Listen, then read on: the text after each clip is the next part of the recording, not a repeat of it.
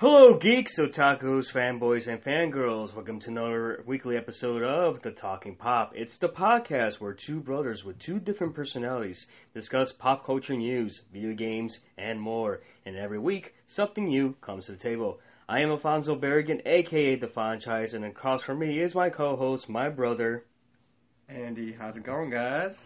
And of course, if you saw my page, and I know we try to do a weekly, keep a weekly schedule, but since me and my bro Andy, we have different work schedules, and of course with 9/11 happening on the Monday, which, we try to record Mondays and put the podcast on Tuesdays, of course, I respect for 9/11, we decide, to hold off, and plus, since this was episode 2 of our podcast, and this was going to be a special one, we wanted to take our time and get all our notes, get everything put together, because if you guys don't know, it is September, and something special happened 25 years ago, which is the point is what this topic is going to be about.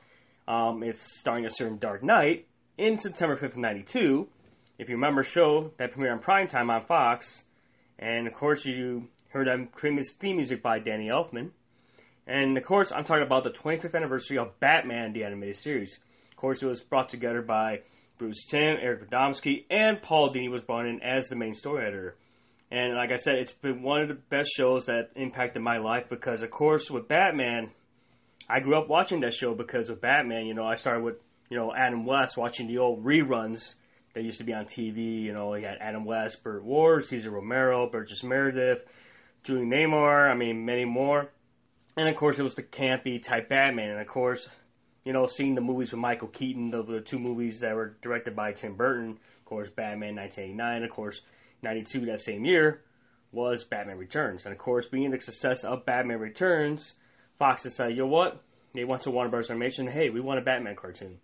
And of course, Warner Bros. Tried to look for guys, and of course, the three individuals were actually working in Warner Bros. Animation, so they were working in the same lot. So basically, they got together and pretty much put a pitch together, and which became, if you guys see the opening for Batman the Animated Series, that was actually based on the pitch that Radomski and Bruce Timm ended up showing to the heads at that time of Warner Bros. Animation. Of course, they got the green lit filming the show, and of course, like I said, today's topic is basically the 25th anniversary of Batman the Animated Series, which premiered on September 5th in 1992. And of course, it started with The Cat and the Claw, even though production-wise, according to the list that we got here pulled up, the actual first episode was supposed to be on Leather Wings, but of course, being the success of the 1991 or 2 film of Batman Returns, they wanted to show Batman and Catwoman.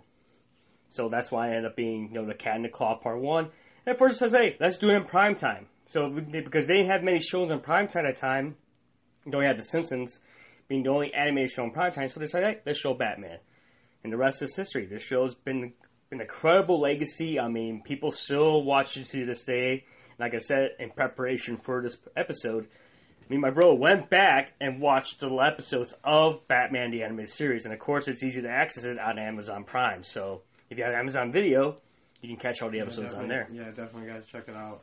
They did a pretty good job with loading Amazon with a couple of these new shows. So, a lot of the animated shows from the 90s that obviously, like, our age demographic is growing up now. We always get that nostalgic factor that we want to return to, and since it's the anniversary time, why not? And especially with such a important show as Batman, just the way it was written, the way it threw different characters at us, and of course it did its job as most cartoons do, would try to sell kids toys and bring out Batman's new weapons and whatnot. But it also did a very good job in telling stories and providing different perspectives from the enemy to Batman and to Bruce Wayne.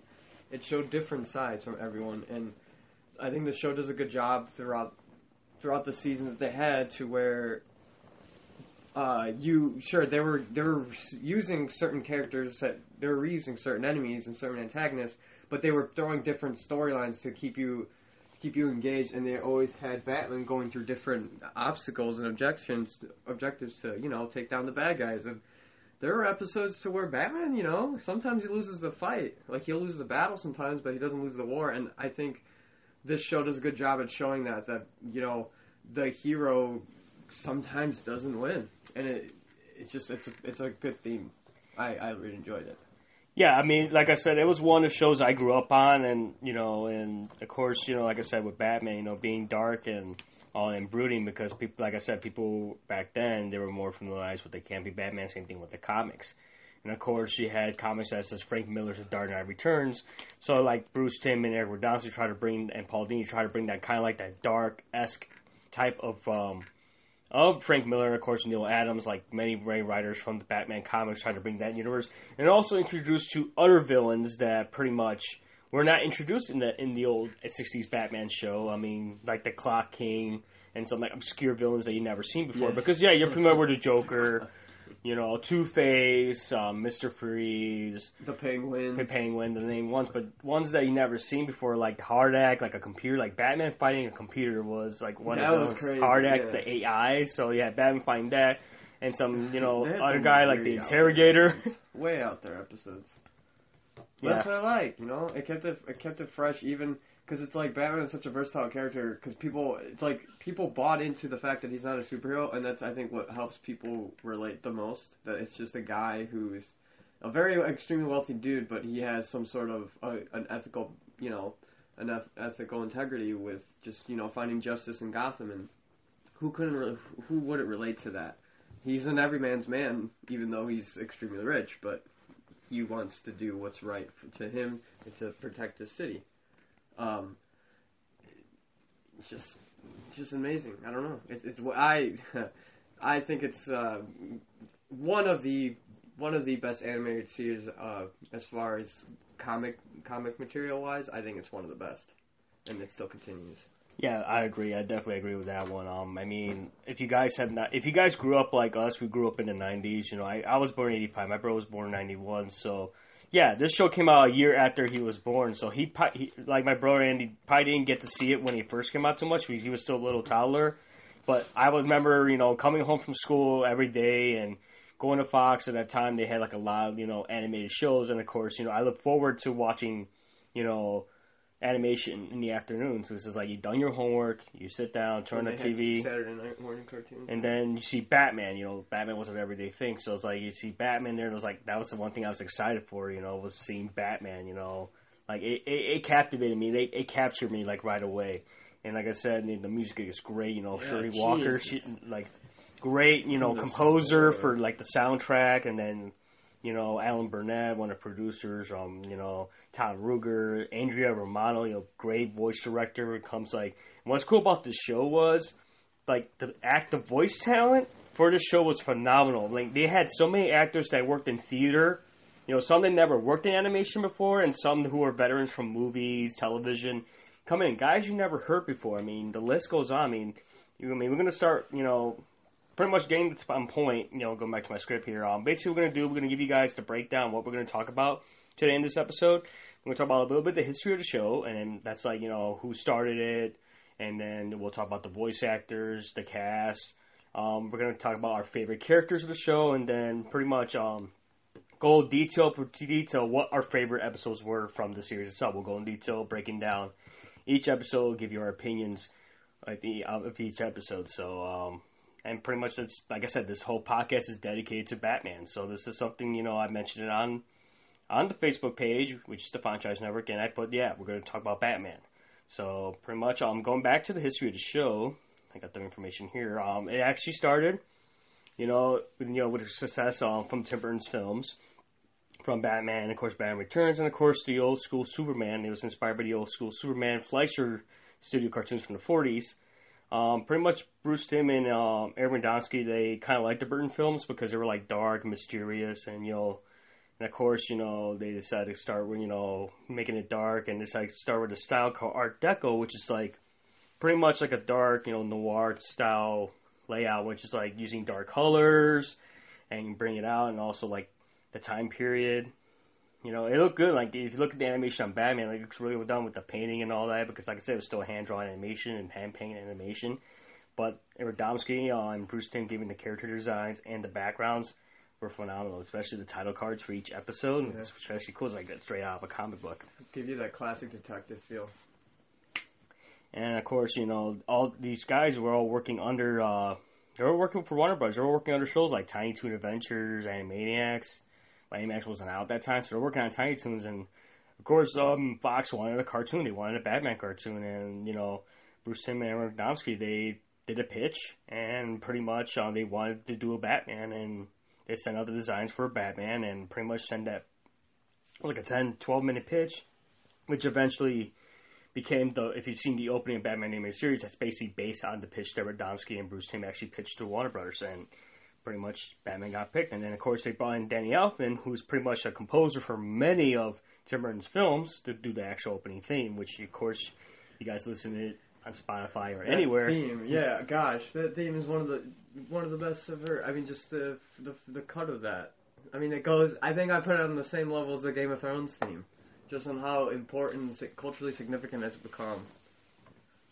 Yeah, it's crazy. I mean, that theme, you probably play it anywhere, and people will be like, "It's Batman! Oh my God, it's Batman! It's Batman!" You play that song, it's like, all you hear is like, and then pretty much, boom, it's like, it's Batman. So it was very phenomenal. And like I said, the animation, the writing was great. I mean, they had great, talented writers, Paul Dini being the main story editor, and then Alan Burnett being the producer, Bruce Timm and Radomski taking over, like, layouts, and Bruce Timm coming with character designs and animation directing.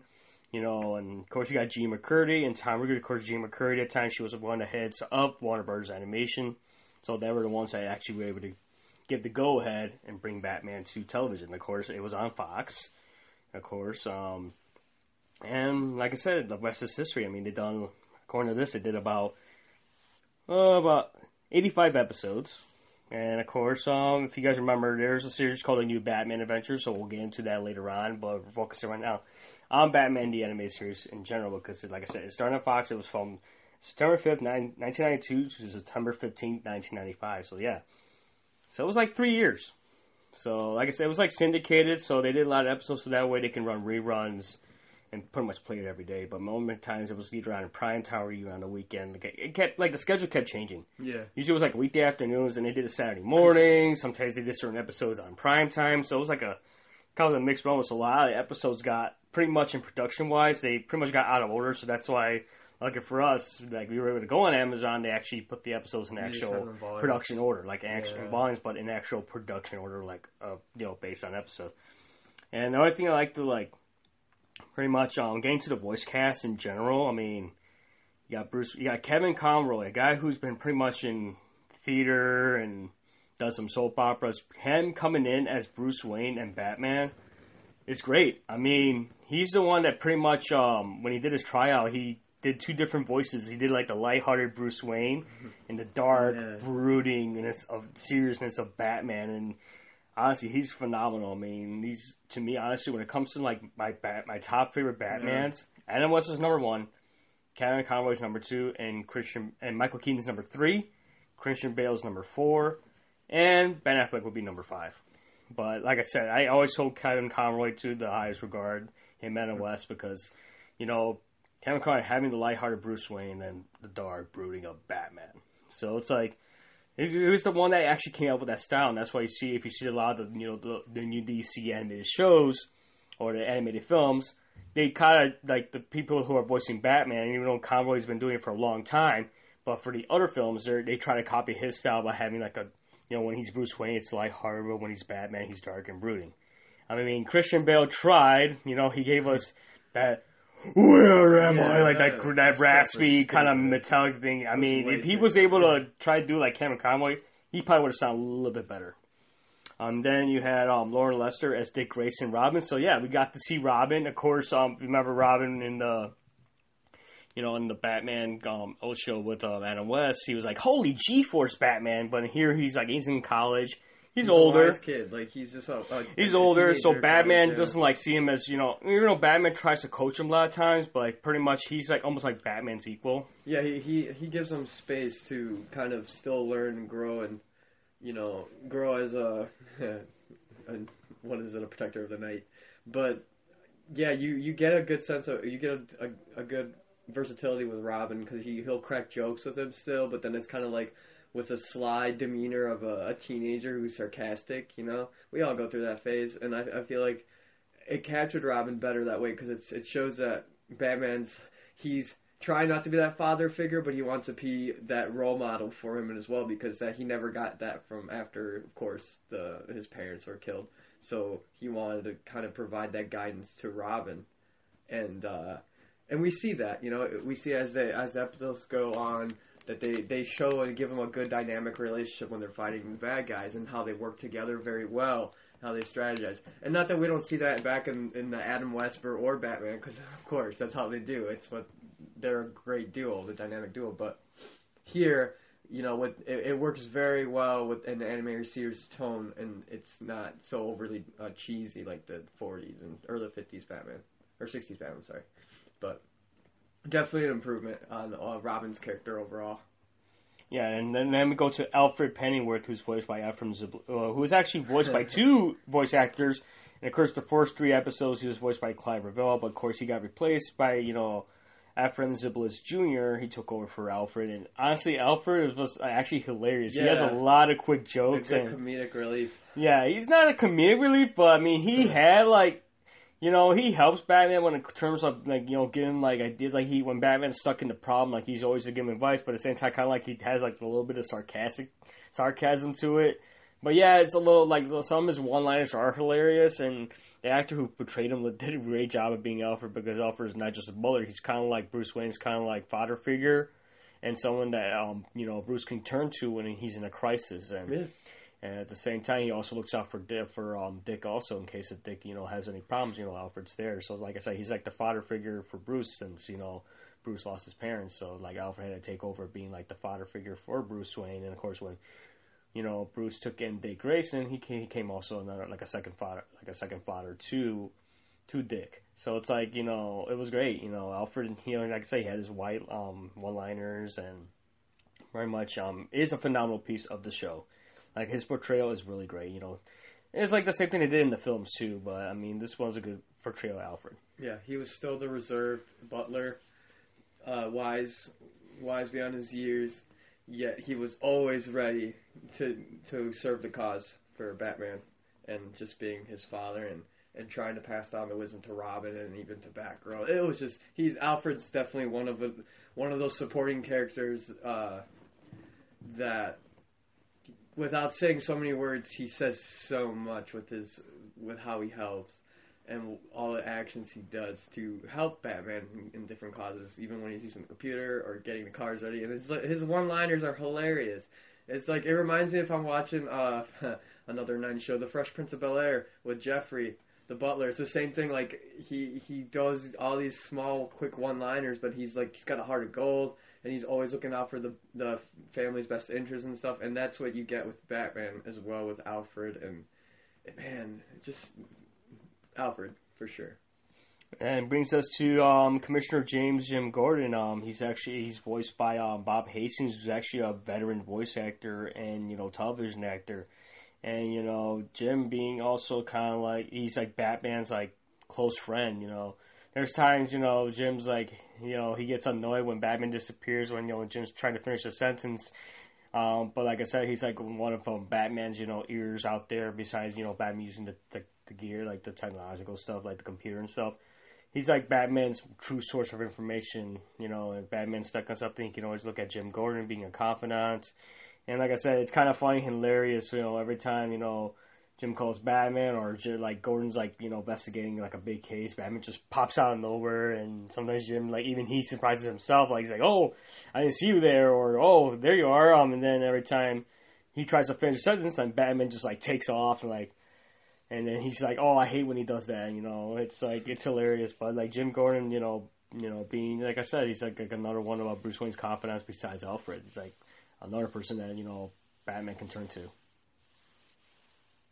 And also, of course, you got Harvey Bullock, who's voiced by Robert Constanzo. You probably recognize him as from other shows as the voice of Philoctetes from the Hercules TV show and the animated show from Disney. He's done a lot of live voice work, some live action work.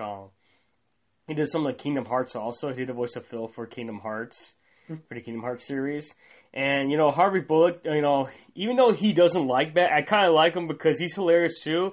Jim Gordon loves Batman, but, Harvey Bullock sees Batman as being like annoying, you know, a vigilante who doesn't want to follow the rules of the law, and every time they crack heads when it comes to like tracking down criminals. Eventually, later on, you know, Harvey actually asks Batman for help, and of course, you know, it kind of like he has to swallow his pride and say, "Hey, I'm in this problem. Can you help me out?" So yeah, like Harvey Bullock is different. I mean, even the portrayal of Harvey Bullock is like right now in that show Gotham with Donald Logue. You know, he's done a good job with bringing the character to live action.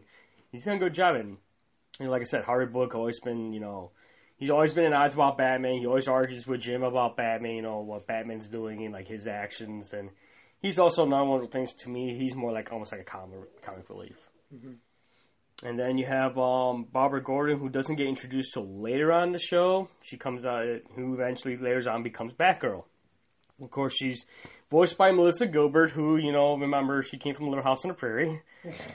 But, you know, she did a good job with that character. And, of course, later on, in the new Batman adventure, she gets Tara Strong takes over the role for Batgirl. And, of course, now with Batgirl in the current iteration, they recognize Tara Strong. But Melissa Gilbert did a good job when she voiced Batgirl. She brought that character to life. And I think they felt they gave a better origin story for Batgirl in this series. Yeah. Because it was like, if you remember the 60s Batman, you know, they brought Batgirl later on because they wanted to reach out to a female demographic. Because it was just Batman and Robin, so they decided to bring Batgirl just to attract more female viewers. Mm-hmm. So she's the commissioner's daughter, so that was the whole thing. It was like in the comics too, but, you know, try to bring that character from the comics to TV was, you know, like a trial run, and she was there for a few episodes, like later on. But here, they actually did a good job, you know, like slowly integrating her into the main storyline. Yeah, how she can help in certain antagonists, and just when they would all team up in the trio. There were some good episodes to see with her. She's definitely a very important character for women, and especially from the 60s, and to see how far they've come along now, and then to see in this show how well they did integrate her into it. For considering how many episodes they were already in, before they were deciding to put such an important character to the series. And then you had pretty much you had Renee Montoya, an original character that was made just for the series because they wanted to have a female cop who actually likes what Batman's doing. She wasn't she wasn't in the comics, and she wasn't added until later on in the DC comic universe. So she was like an original character that was made for the show. Eventually, later on, made her role in the series. I'm not sure she came out. I think she did come on Gotham, so there was a live action portrayal. But yeah, she was like on Jim's side when it comes to Batman, so she respects it. But I think that's why I said she was brought in just to have like a female officer, and there's, like I said, to attract the female demographic when it comes to viewers. Then you had Lucius Fox, who was voiced by Brock Peters. Of course, you had Lucius, who works in Bruce Wayne's company. Of course, we've seen him portray. He's always comes on the wonderful Morgan Freeman. Oh yeah, the legend. Even though the actor who portrayed Lucius Fox in the animated series, you know, every time I hear Lucius Fox, even the actor who's playing him now in the Gotham series, he's really good. But of course, you got Morgan Freeman he was the first live action generation for Lucius Fox, but he's another one of Bruce Wayne's, you know, confidant, like friends. When it comes to, like, you know, he knew his dad, he's been in his company for so many years, so he helps Bruce run some of the company while Bruce is out doing, you know, Batman stuff. Yeah. And then you had Summer Gleason, who's voiced by Mary Devon, of course. I'm not sure if she's an original character. I believe she is in the comics, so, you know, she comes out here and there. And you had Leslie Tompkins, who's voiced by Deanna Mulder. Pretty much she was there for Bruce. She was friends with Bruce's dad. They went to the same college because Bruce's dad was a doctor, so they went to the same medical school. And of course, she was there for him when, you know, his parents were murdered. So, and she's besides Alfred and Dick, she's the only other one that had knows that Bruce Wayne is Batman. You know, and every time Batman's in trouble, he always looks to Leslie to help him out. Then you had Mayor Hill, who's voiced by Laurie Bocher. You know, he only comes on a few episodes. He's kind of like a former attorney who, you know, he wasn't as fond as Batman, but now ever since that one episode with his son, you know, he embraces Batman. And of course, he had a little run-in with the Clock King, so later on too. And then you got Adam West actually makes an appearance, and I'm going to talk about the Adam West episode. He came out for one episode. I'll get into that detail because that's actually the episode that he comes in. It's one of my favorites, so we'll go into that later. Now let's talk about the villains. I mean, the cast of villains in this show. I'm going to run down the list. I'm going to start with the other ones, like the minor ones that came out. I mean, I'll bring out the list. You had Colin Werner Vertigo. You had Achilles Milo, Lockup, Rupert Thorne, Maximilian Zeus. You got Talia al Ghul, Temple Fugit, who's the Clock King, the Sewer King, Boss Biggest, Red Claw, Emil Doran, Baby Doll, the Ninja, Kyokai the Ninja, Lloyd Vetrix, Dr. Hugo Strange, Hardak the Computer, and then Roland Daggett. And then those were like the minor villains that people weren't recognized right away, And then you got the ones gnome villains, like the main gnome villains, like the ventriloquist, Scarface. You had Man-Bat, Dr. Robert Kirkland Langstrom, the Man-Bat, Victor Freeze, Mr. Freeze, Ra's al Ghul, Bane actually made an appearance in the show, Clayface, Killer Croc, Mad Hatter, the Scarecrow, Poison Ivy, the Riddler, Catwoman, Penguin, Harley Quinn, Two-Face, and of course the Joker. And then, man, that's like basically your main villains. And pretty much on my favorites, I mean, I would say my favorite villains that Batman took on, I would have to say Mr. Freeze. Also with Joker and Harley Quinn. And of course, his fights and his clowns with Catwoman was a good one too. I don't know if you had any favorites, Andy? My favorites, I think my favorite bouts he would have with are definitely the Joker. Anything he would go with the Joker because those episodes always had, always had different types of themes that I would feel you would have to try to pick up on, which is great. His fights with Mr. Freeze. My favorites, I think, that go above the Joker is when his bouts with the Riddler, because they're both testing their wits, and you get to see kind of like how Edward Nygma's intelligence plays, but how it also can backfire on him because he wants to be smarter than everyone else. But I think like their dynamics against each other was great because it was kind of like they're about to be some sort of a sport. Not necessarily like justice. It was just like of a sport thing for Enigma and for Batman. It was just strange. And then bouts. I want to say his stuff with Two-Face was great too, just because you see Harvey Dent's rapid fall into psychosis and just going crazy after he gets taken over by Two-Face, his other half, the Dr. Jekyll, Mr. Hyde dynamic. But I think those were definitely his bouts with the Riddler is my favorite by all. I want to say there might be. I think there's one more in my head. I can't really think of. It was from the newer ones, yeah. The was the Avatar. I think it's like the weird Egyptian one. It's like the first episode from the third volume. I think it was weird. I was dozing off because I just got finished watching one of the episodes on my favorites list. And it was kind of late at night, and so like what happens when you're falling asleep, but you maybe pass out for 20 minutes and then you rapidly wake up and it's going to be difficult for you to go back to sleep. Well, if it doesn't happen to you, it happens to me. And so I happened to wake up around the time when it was the first episode of the third volume, and it was when they started introducing more different kind of characters as opposed to the original antagonist lineup. And so I think it was the Egyptian, the Avatar Egyptian guy, which was just like I could not like. They tried.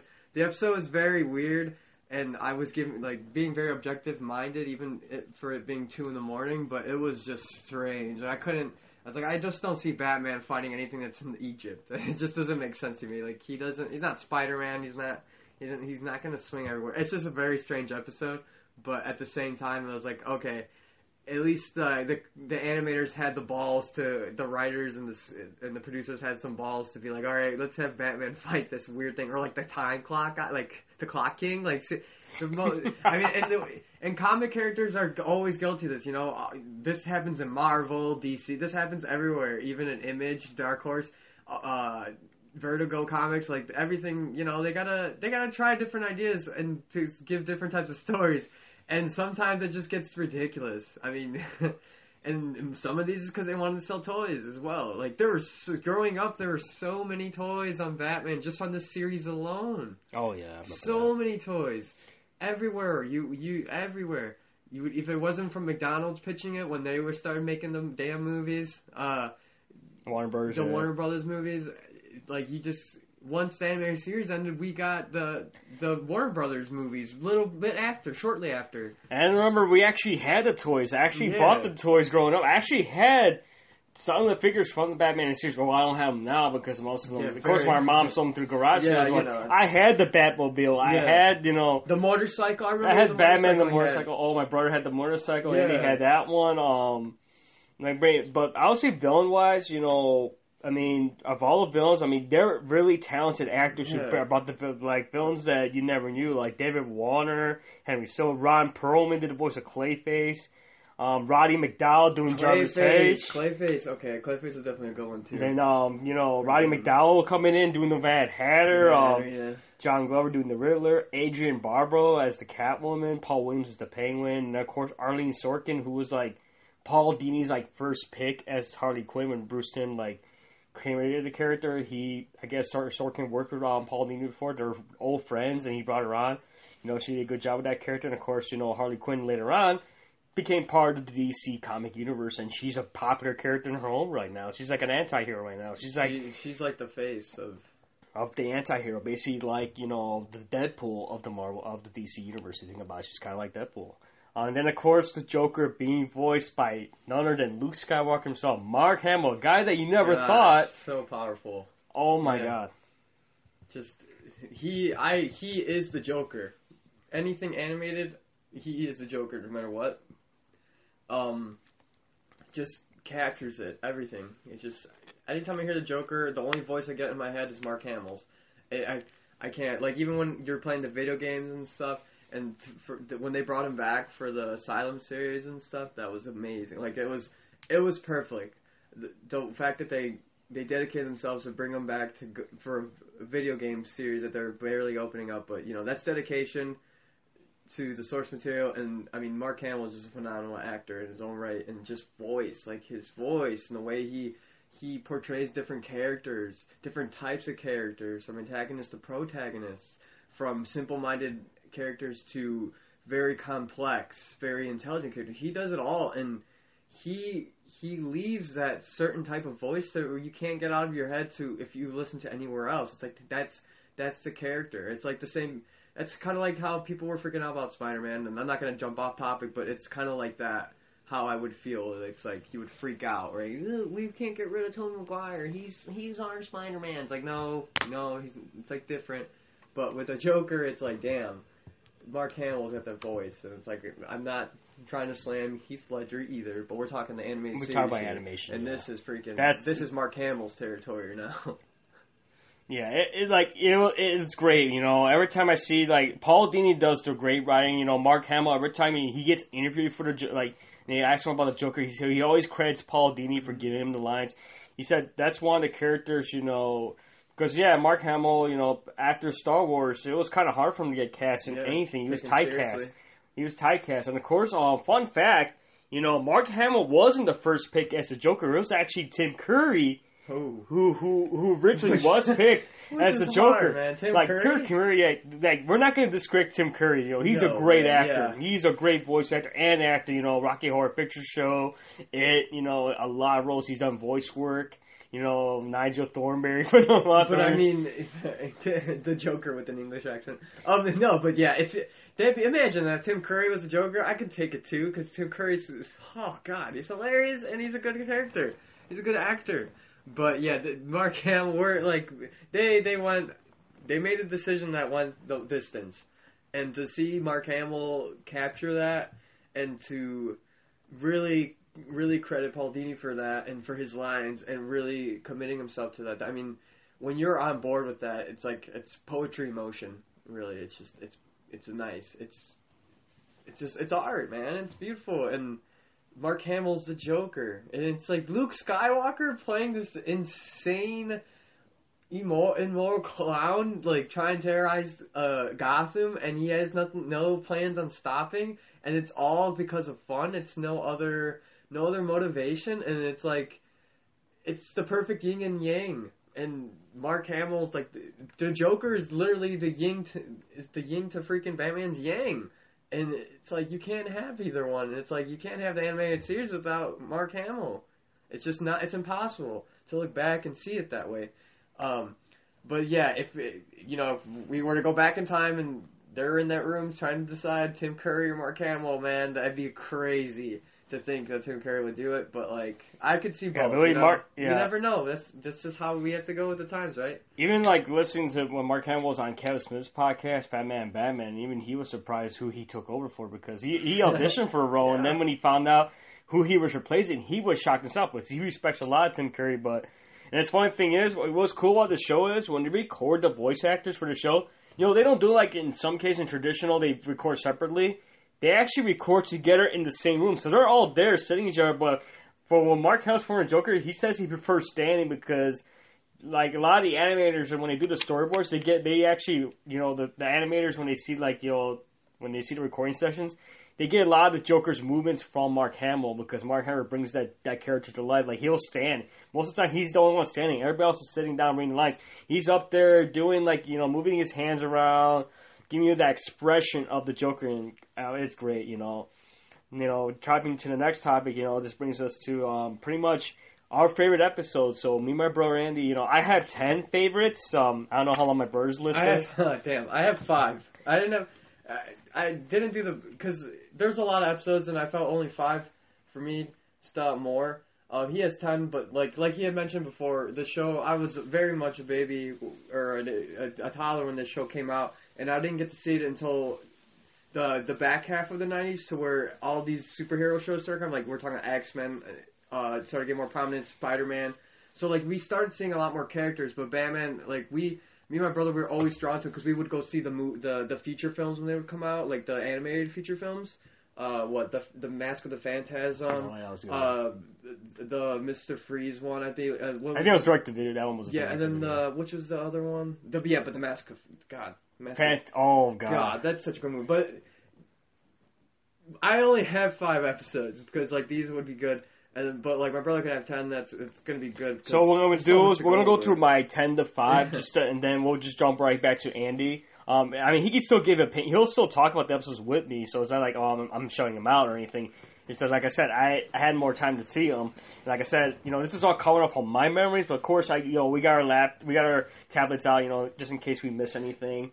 Like I said, watching these firsthand when he first came out in the air, they were phenomenal. So I'm gonna start with my number 10, which was from the new Batman Adventures. It was called Over the Edge, which to me was a gripping, dramatic episode because it dealt with the Scarecrow, another obscure Batman villain. Of course, remember the Scarecrow, if you're not too familiar with him, pretty much he has the ability, he uses poisons and chemicals to bring out the fears of people, like the hallucinations. And this episode was really deep. It was written by Paul Dini. It came out on May 23rd, 98. And it started off, Batgirl and Batman are, chasing the Scarecrow, and eventually Batgirl, she gets ambushed on the rooftop, and of course she ends up falling over. And, you see Jim Gordon and Harvey Bullock, they're driving, and they're trying to cover ground below, and all of a sudden, boom! Batgirl hits the car, and it's like, oh my god! Like, you hear that? Oh, I remember that episode. Yeah, it was okay. Yeah, so you sit down, and all of a sudden, Jim Gordon sees what happens, and he finds out that he never knew his daughter was Batgirl. Batman knew that his daughter was Batgirl, and Barbara knew that Dick and she knew Dick and Bruce later on. They were Batman and Robin. They all worked together. So yeah, so she all of a sudden Jim Gordon, he opens her match, and she thinks she's dead, and pretty much Jim Gordon pretty much blames Batman and pretty much goes on a vigilante manhunt. He gets the entire police force to go after him, even to the point of getting Bane. Yeah. Recruiting Bane to go after Batman, which is freaking crazy. You go into a villain and pretty much make a deal with him to go after Bane and pretty much send Bane right after Batman, which was really great. It was a great episode. Paul Dini did a great job in the animation, even though this was the new Batman Adventures. It had a different color scheme because they had to match with Superman the animated series. It was still a riveting episode, and of course, spoiler alert, later on it ends up being Barbara had a dream. It was Barbara's dream. Like, she had a dream, like she had a nightmare. It was like a nightmare for her. Because I guess she got attacked by the poison gas from the Scarecrow, so it brought her worst fear that Batman was that was her fear of hers, of Batman getting hurt. Mm-hmm. It kind of showed that Batgirl has some kind of feelings for Bruce. So that was like her fear, but it was still a great episode. And it brings us to number 9, which was from, the current of Batman the Animated Series. I think it's like Volume 3, according to like what they had in the on Amazon, Volume 3. It's called The Trial. So basically, Gotham's got a new DA. Her name's like Jenna Van Dorn, and pretty much she doesn't like Batman's style when it comes to bringing criminals to law, because then they can't prosecute them and stuff. So they usually get sent to Arkham instead of going to actual prison. Yeah. And of course, which is cool because you bring all like Batman's rogues gallery. You bring Two-Face, the Joker, Ventriloquist, Poison Ivy, Harley Quinn, the Mad Hatter, Killer Croc, Scarecrow, Riddler.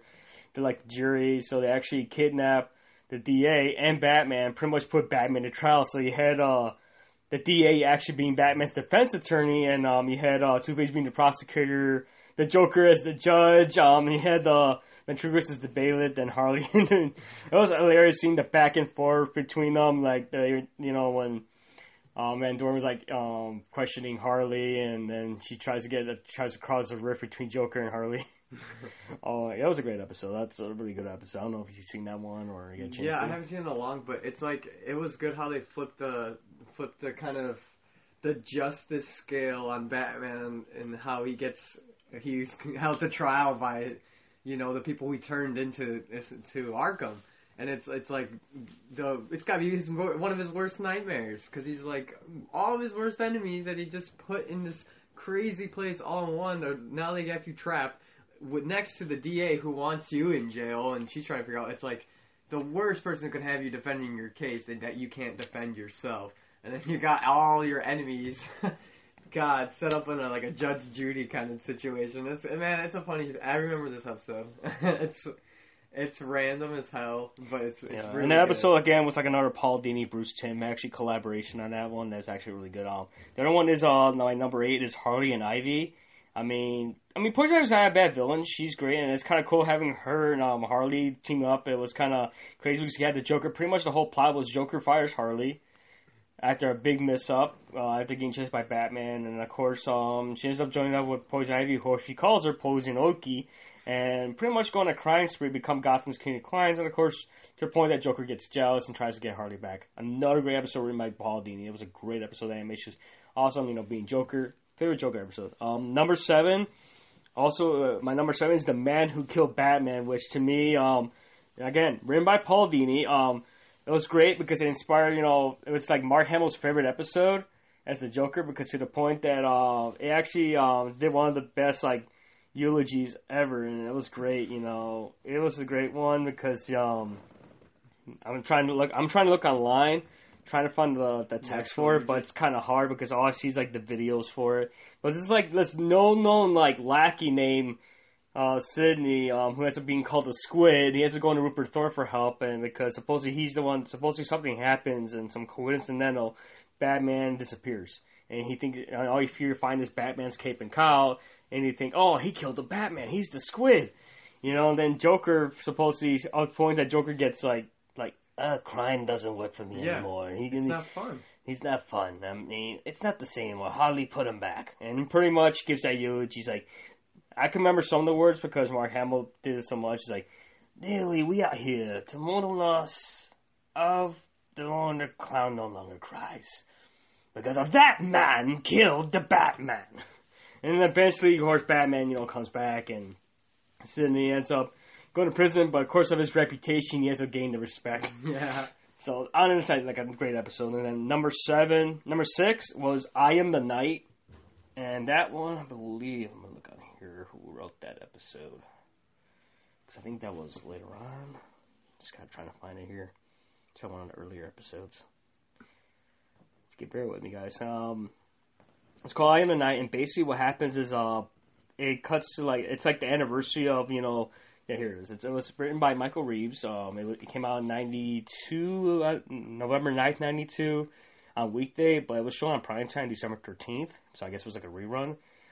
Pretty much, it was on anniversary of Bruce's parents' death, and comes to Leslie to Crime Alley, where, of course, that's the spot where Bruce lost his parents when they were gunned down, and, of course, Gordon is, on a stakeout to arrest Jimmy the Jazzman Peak during a drug smuggling ring, and, Batman had promised to be there to watch, Jim, but to the point that he gets there late, and of course there's a gun battle going on. And Jim ends up Gordon ends up being hospitalized, and it gets to the point that Batman starts being he gets traumatized by the incident, and to the point he's just sulking in the Batcave, and he wants to give up being Batman. It kind of explored the whole mentality that something even Batman has days where he'll go out and do fight crime, but at the same time he's questioning if it's really making an impact. If he's really just beating a brick wall at this point, and that was so early within the series that they threw an episode like that, which is good because they can show Batman doing all this crime fighting, but then it's like they also have him questioning his motivations once Commissioner Gordon gets hurt. It shows because obviously he wants to work. He's not going to work against the law, but he wants to work side by side with it. Because obviously he's a vigilante in their eyes, but in his eyes he's doing justice, obviously. But since he's always had that relationship with Commissioner Gordon, and to see him hurt, it's like that's gotta hurt Batman so low. Because it's like it's also a confidant that he has to the level of I feel Alfred. It's just more like since Batman didn't have the family that he lost, he decided to put these on the people that he had confidence and trust, the circle he built around him. And so for him to see Gordon get in this condition, it's like it's like seeing your mom or your father or your sibling in a crazy condition or in a helpless situation. So to capture that emotion in Bruce Wayne in Batman, it's like he takes off the mask and it's like you're still Bruce, and to see Bruce struggling with this and getting traumatized by such an event, it's like wow, that's such a great emotion to capture, and getting that dynamic for a superhero such as Batman.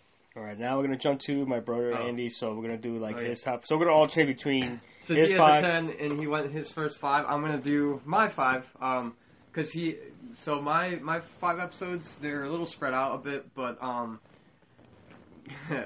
I like the first 2 volumes. I was more so leaning towards the first 2 volumes as opposed to the newer. And it's just a preference thing. I'm not against the newer Adventures of Batman Robin. They're great. It's just like my favorite episodes tend to be in the earlier halves of the volumes. So my number 5, my first one is going to be episode 34, and it's called The Laughing Fish. And that was I thought the reason this is one of my first ones because it's such a peculiar episode and just like an out there idea. But so The Laughing Fish, and then all it is that Joker, he creates this crazy toxin that it only affects fish, right? So it converts the fish and it gives them the Joker smile. And so he wants to do this, and then he uses that stuff to the sell. It's just to sell the fish, right? And he uses a gimmick. But then it's really a side decoy ploy to target innocent people from Gotham. He gets to the point of success from selling this damn fish that he tries to copyright his smiles onto these fish. It's insane. It's like this episode deals with such a crazy idea, and then the fact that Joker goes to the means of copywriting an idea. It's like he uses capitalism.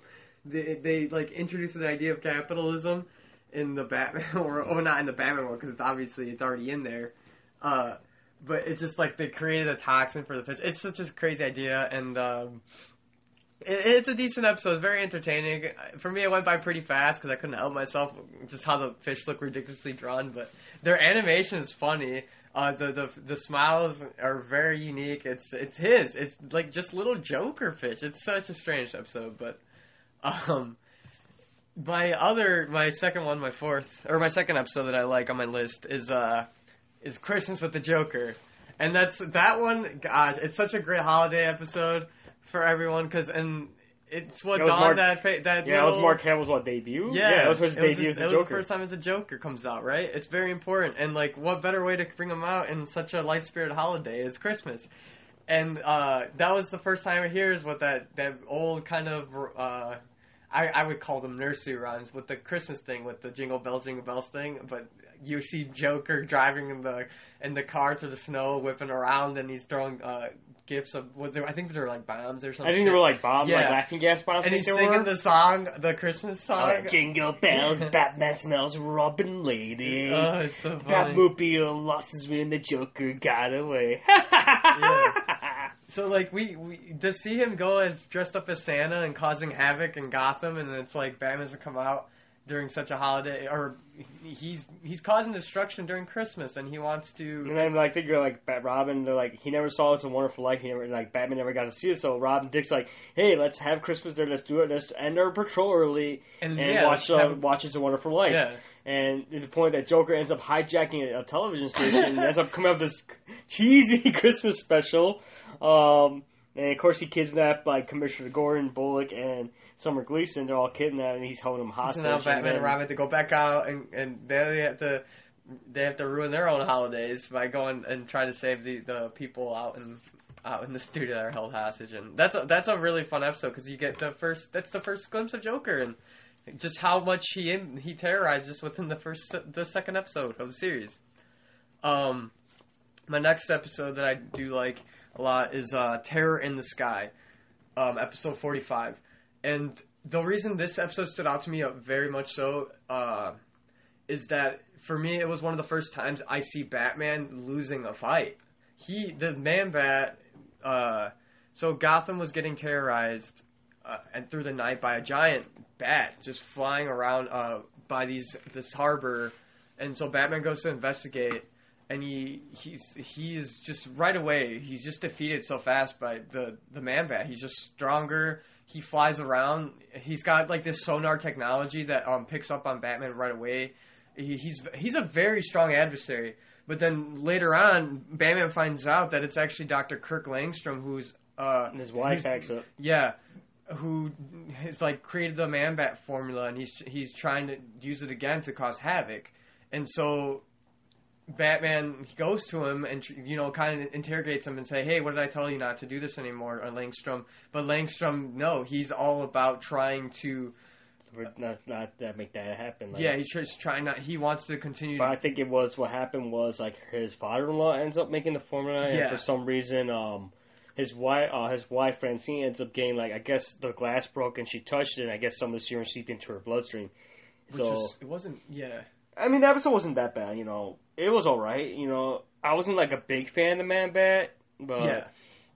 It's a strange thing, right? Because the main character's named Batman. But, for me, the reason I like this episode the most, because, the antagonists were, for the most part, of typical, just, it was a doctor and his wife, she gets infected with it, and so he has other motivations because he wants to, he's seeking revenge because his grandfather created this thing and his wife got affected from it.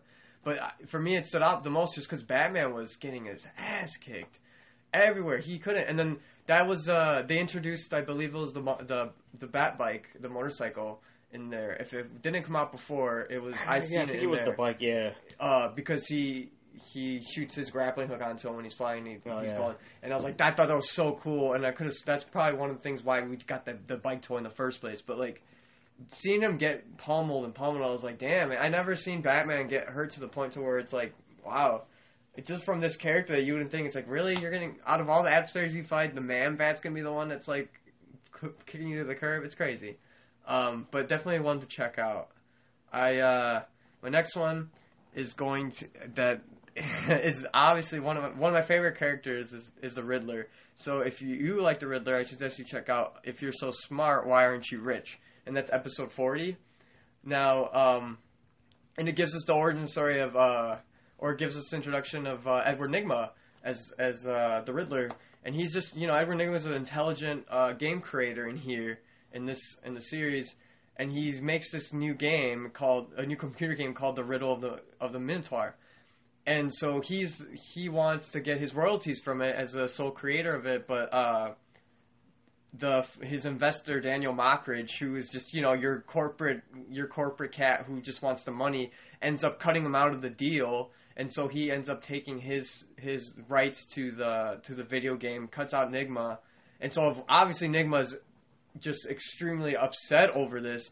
that this was his creation, because all for Enigma, what was important for Enigma is his game of the riddle, and his intellect and the recognition.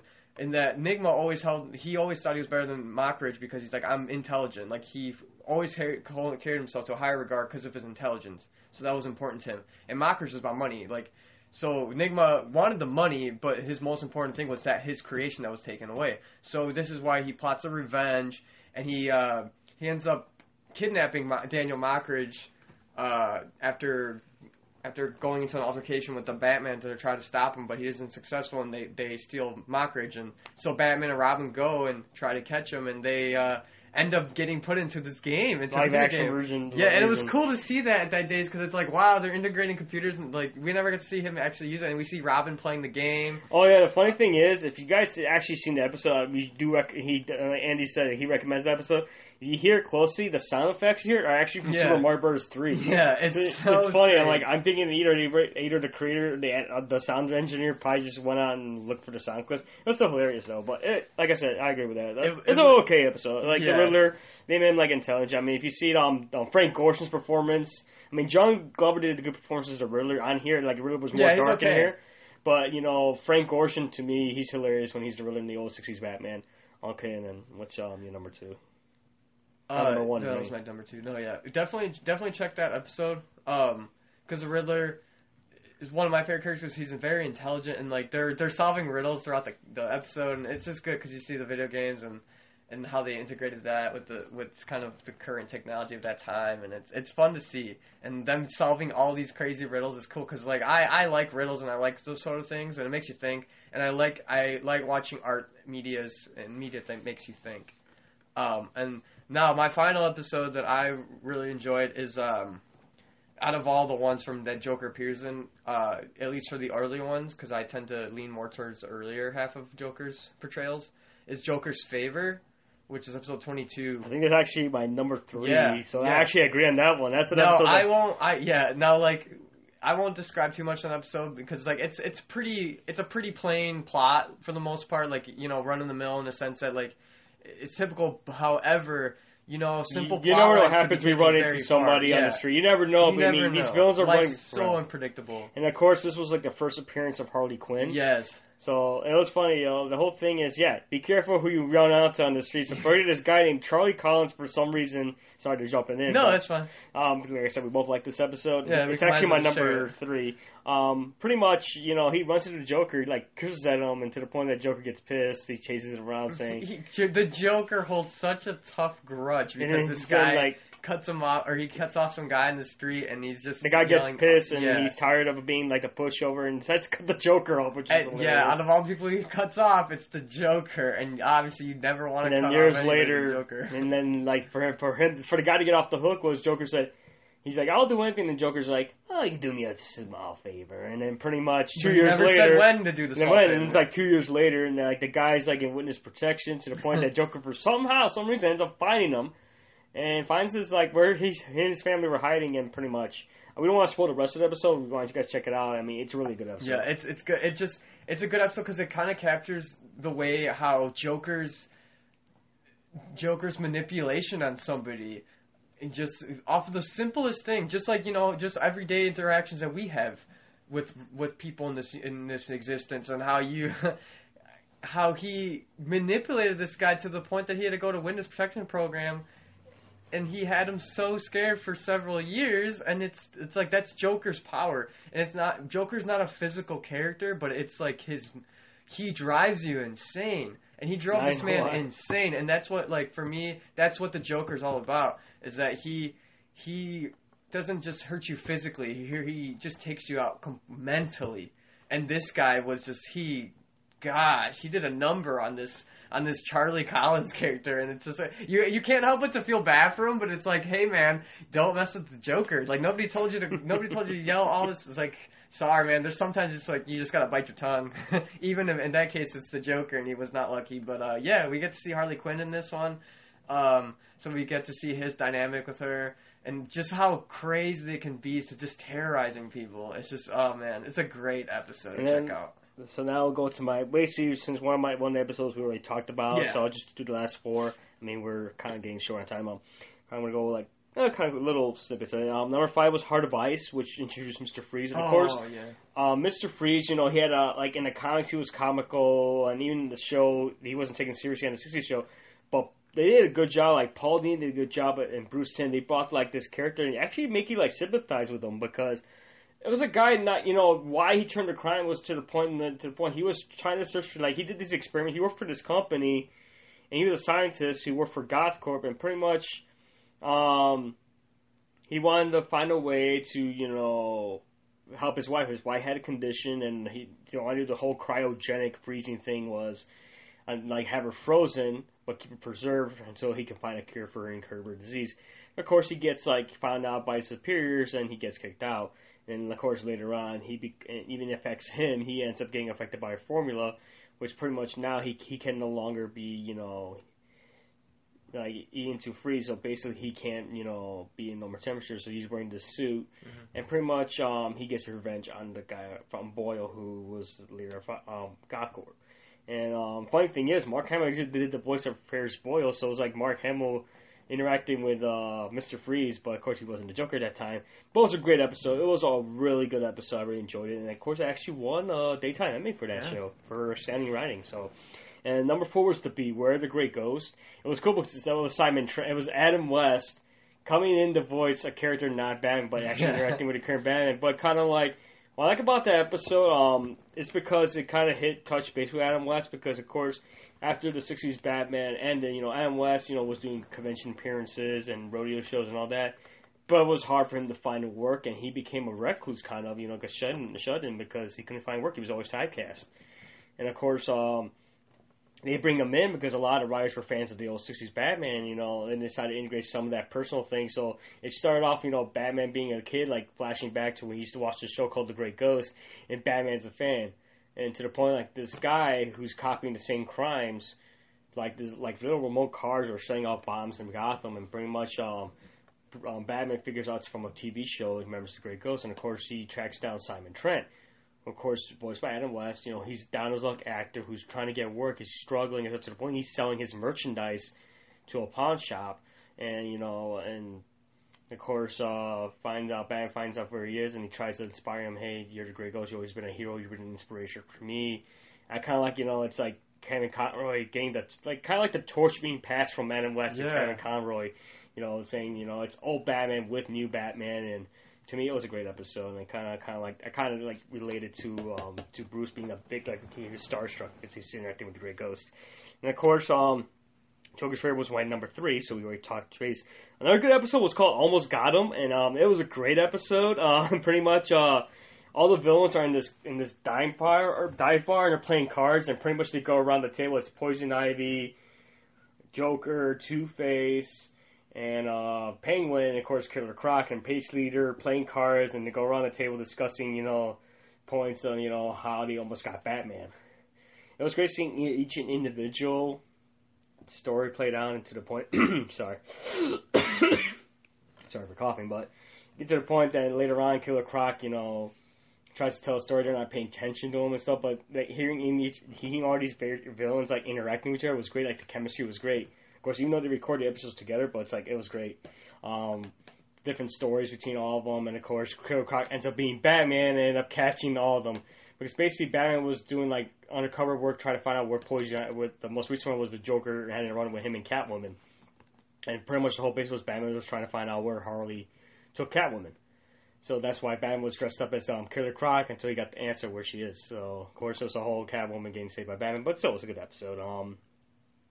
And my number 1 of all time is from the new Batman Adventures, which was called Mad Love, which basically was kind of like the origin of how Harley met the Joker. Because if you remember, Harley, she was a psychiatrist. She was she had a doctorate in psychiatry. She was Harley Quinzel. Let me get some water real quick. Sorry, guys. As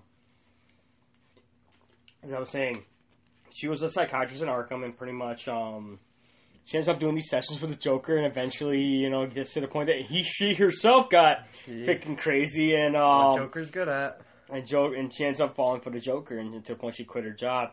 And it's a series of flashbacks, but it's the whole thing. Harley and Joker have a falling out. You know, Harley gets, you know, even she loves the Joker, and Joker hardly pays attention to her, but, you know, she wants him to spend time romantically with him. She wants him to spend time with her romantically, and Joker's like, hey, if you're good enough, let's see if you can catch Batman yourself. And then she actually ends up catching Batman. And to the point that Joker ends up, you know, he gets jealous at first, and he ends up letting Batman go, which was like hilarious. But it was a good story to the point it actually got adapted to the comics. It was actually released as a comic later on, eventually, and then later on got established as part of the DC universe. So, like I said, it was a great episode. And like I said, we're actually running out of time here. Wow, we actually been over an hour talking about Batman. And like I said, any final notes of the series at all? I'd say if you are a humongous fan of Batman, and I really hope you check this series out because it's very important to the comic and just to the character itself. And Batman's universal to this point, and this is a very important series to check out. Just from the animation to the sound to the score, the characters, the actors, just everything about it. It's such a complete show, and it's like who knows when we'll get something along those lines closer to Batman in the way. And I'm not shutting down the later installments of Batman that try to introduce, at least animation-wise. But this is definitely one to check out. This series in whole is just one of the best there is. And it's timeless. It continues. Just from checking it out this past week and just to kind of get nostalgic again. And it's like you notice things, obviously, for anything you check out when you're older as opposed to when you're a kid. You notice little jokes that you didn't catch right away, or just different plot lines, or you see more emotional sides from each of the characters. So you gain more perspective on things, too. Because, like, at the end of the day, this show taught you things in each episode. Even if for the 22 minutes they had you looking at the screen, they introduced so many different ideas and emotions and different sides to each character. It wasn't, you know, so there wasn't a straight plot line, but everything that reoccurred in each thing, each plot line was different, but that's what was unique about it, is that it still captured each moment within each episode, no matter the antagonist he had. Even if Batman was in the background in some episodes and he wasn't the main part in the spotlight, we were just as fine with the all Joker and Harley episodes. We were just as fine with that as watching just like a Batman episode or a Bruce Wayne episode when he dreams about his family. It's just, this is an important series to see for people who love Batman, and just just perfect portrayal of the human spirit. Simple. But yeah, it's a beautiful show.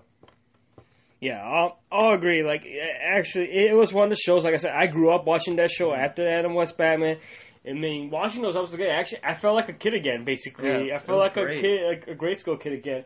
And watching those episodes again, it was hilarious. I was laughing at the jokes. I mean, even though the show was in the 90s, it's an old show, it still hits me with that nostalgia feeling, watching Batman, laughing at the jokes. I mean, the Joker, the villains were great. I mean, the writing, even though the animation is dated, but it was still great. Writing and the way the writers and producers were trying to bring, the comics from Batman, to animated form.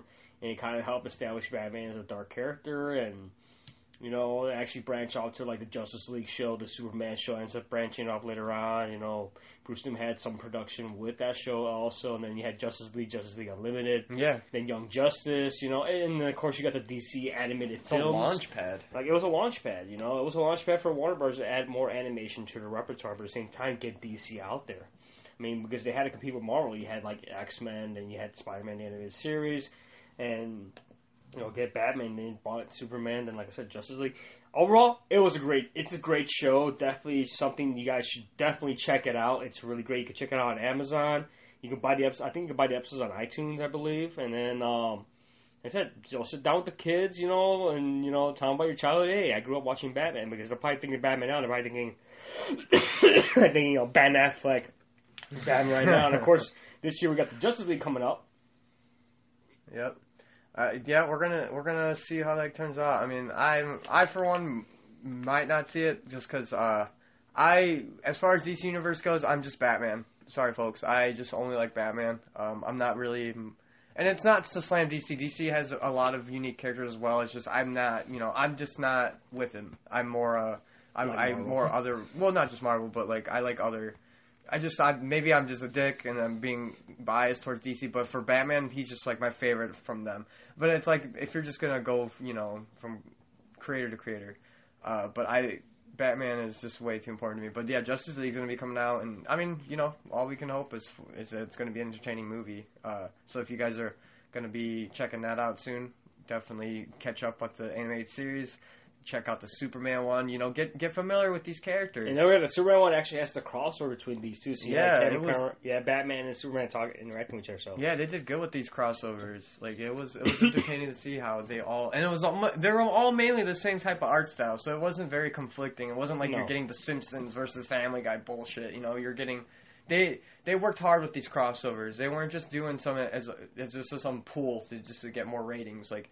They did their jobs with these crossovers. They made everything work, and it just helps when you have such a phenomenal show as and just when you have such a phenomenal team like that. It's like that was just they captured lightning in a bottle. Simple as that with this series. Just amazing. All right, guys. So once again, thank you for listening to the Talking Pop. Make sure to check it out on Podbean. Also check out my YouTube channel, which is the Franchise Network, for the weekly vlog, which is called the Franchise Talks. Pretty much. I talk about, stuff I've done when it comes to pop culture, video games and more. If you guys have any, ideas or topics that me and Andy should discuss for future episodes of Talking Pop, make sure to go to my Facebook page, make sure to like it, and post your suggestions there. Or you can follow me on Twitter at TheFranchise85. And, like I said, if you guys have any ideas or any topics you want me and my bro to talk about in future episodes, like I said, feel free to share. We'll really talk about it. Yeah. So, once again, thank you for listening. Until next time. Geek on and take care.